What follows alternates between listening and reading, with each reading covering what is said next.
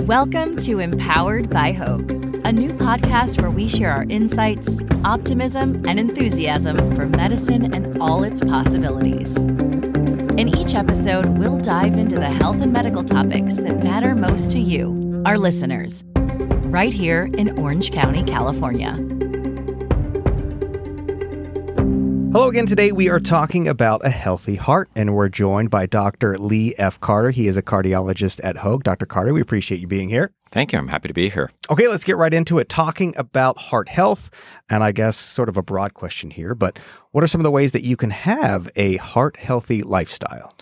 Kind of breaks down into two major categories. The first would be exercise, and the second would be diet. And I try in all of my patients to really stress these issues. Starting with diet, the human tendency is to eat whatever you want, as much as you want, whenever you want. Sure. And our taste buds get us to do that because they were designed to keep us from starving to death years ago. And now they're very maladaptive. So if you eat what tastes good, it often gets you into trouble. So I try to tell people, don't do that. Don't eat as much as you want. Maybe you need to cut calories. That's a little difficult for people because it means smaller meals, and that's not quite natural. The whenever you want, you hear about time-restricted feeding or intermittent fasting. Maybe you need to be hungry during part of the day. Maybe you need to move breakfast a little later or stop snacking at night so that your stomach is not full all day long. And then the last option, which is probably where people pay the most attention, is the whatever you want. Should you be able to eat, dessert and cookies and mashed potatoes whenever you want? Probably not. I encourage a lot of my patients to keep find certain things that they can cut out of the diet that aren't healthy.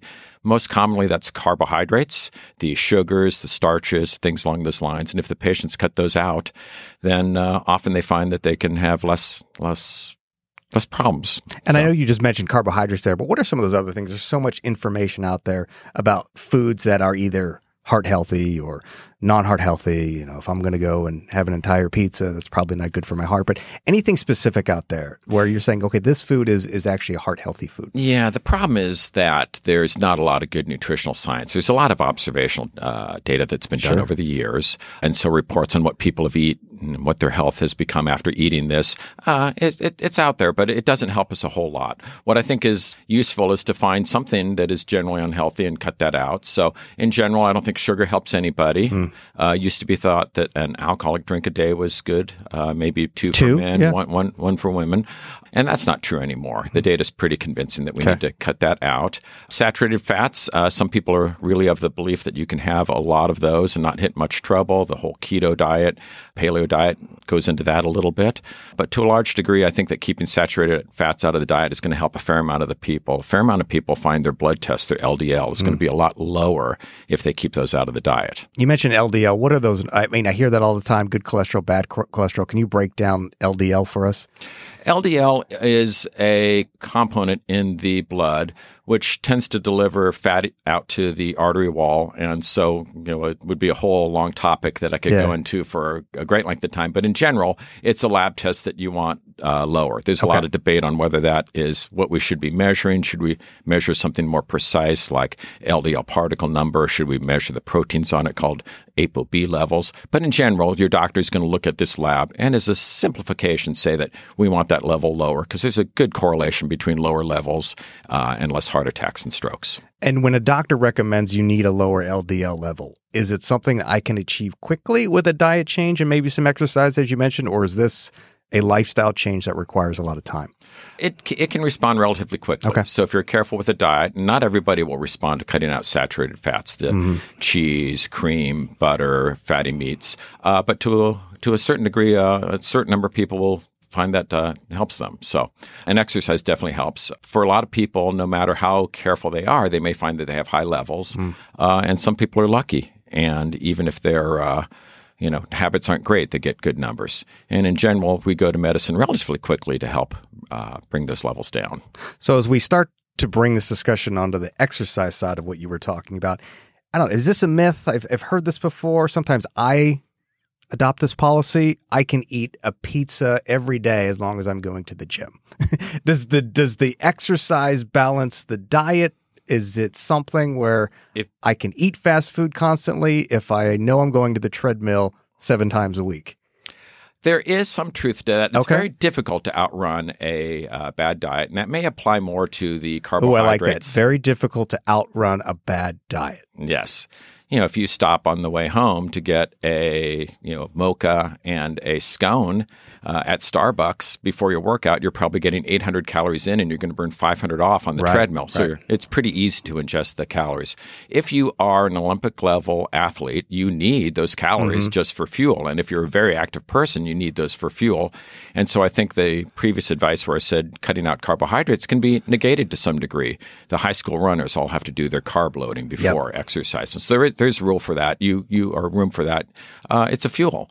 I think the saturated fat, no matter how much you eat, can get you, no matter how much you exercise, can get you into trouble. Yeah. So I think you need to be careful about that. Well, let's talk about getting into the gym now. And what's the recommended daily exercise, if you will, routine these days? I know the guidelines change over the years, but what's your recommendation? I follow the general guideline. The one you'll see most commonly listed is to do 150 minutes of moderate exercise a week. And so that's 30 minutes at a time, 5 days a week is a pretty easy way to do that. And you get a couple of days off from exercise. And what I stress for my patients is find something they like to do. If they love the Stairmaster, they should get on the Stairmaster. If they like to hike or the rowing machine, if they like to swim, but whatever they can comfortably do, I would like them to do it. Because if I prescribe that, going on an elliptical is the best because there's no impact for the joints, and they hate the elliptical, then we're not going to have very much success. Yeah. There's probably a little bit of room for doing outdoor activities. There is a study out of Copenhagen that suggests that team activities are good, that if you look at what people are doing for exercise, the longevity is best if you play tennis, badminton, golf, outdoor sports. And maybe that's because they're social, maybe because they're outdoors, maybe because they're fun. I'm not sure on that one, but there's a correlation there. How about in the gym?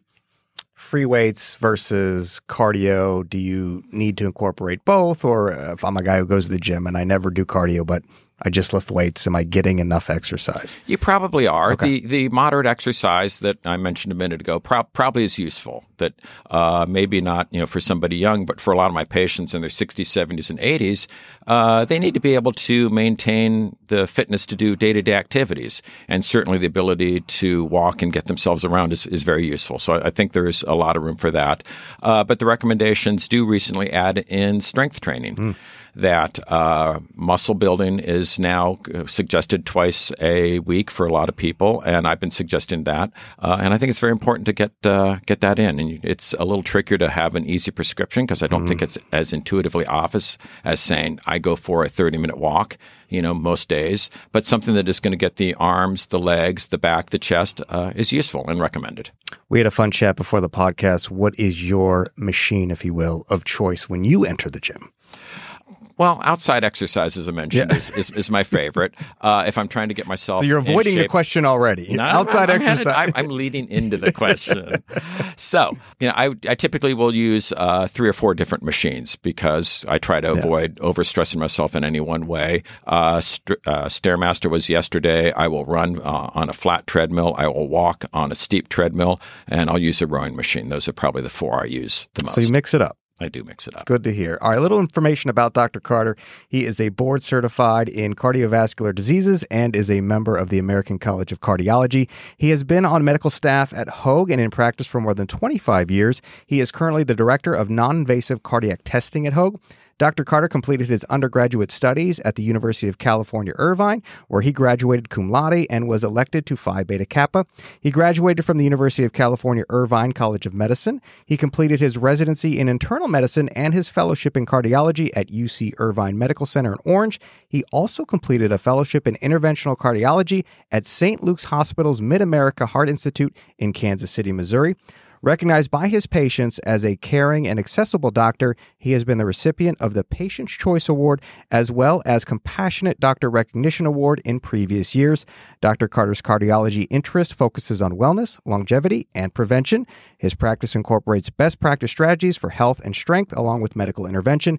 He stays current on all aspects of cardiology, wellness, nutrition, and longevity research. Dr. Carter, we appreciate you being here. Thank you very much. And we thank you for listening, and we'll see you next time. Thank you for listening to the Empowered by Hoag podcast. If you haven't already, please remember to like, comment, and review, and subscribe to catch all our future episodes.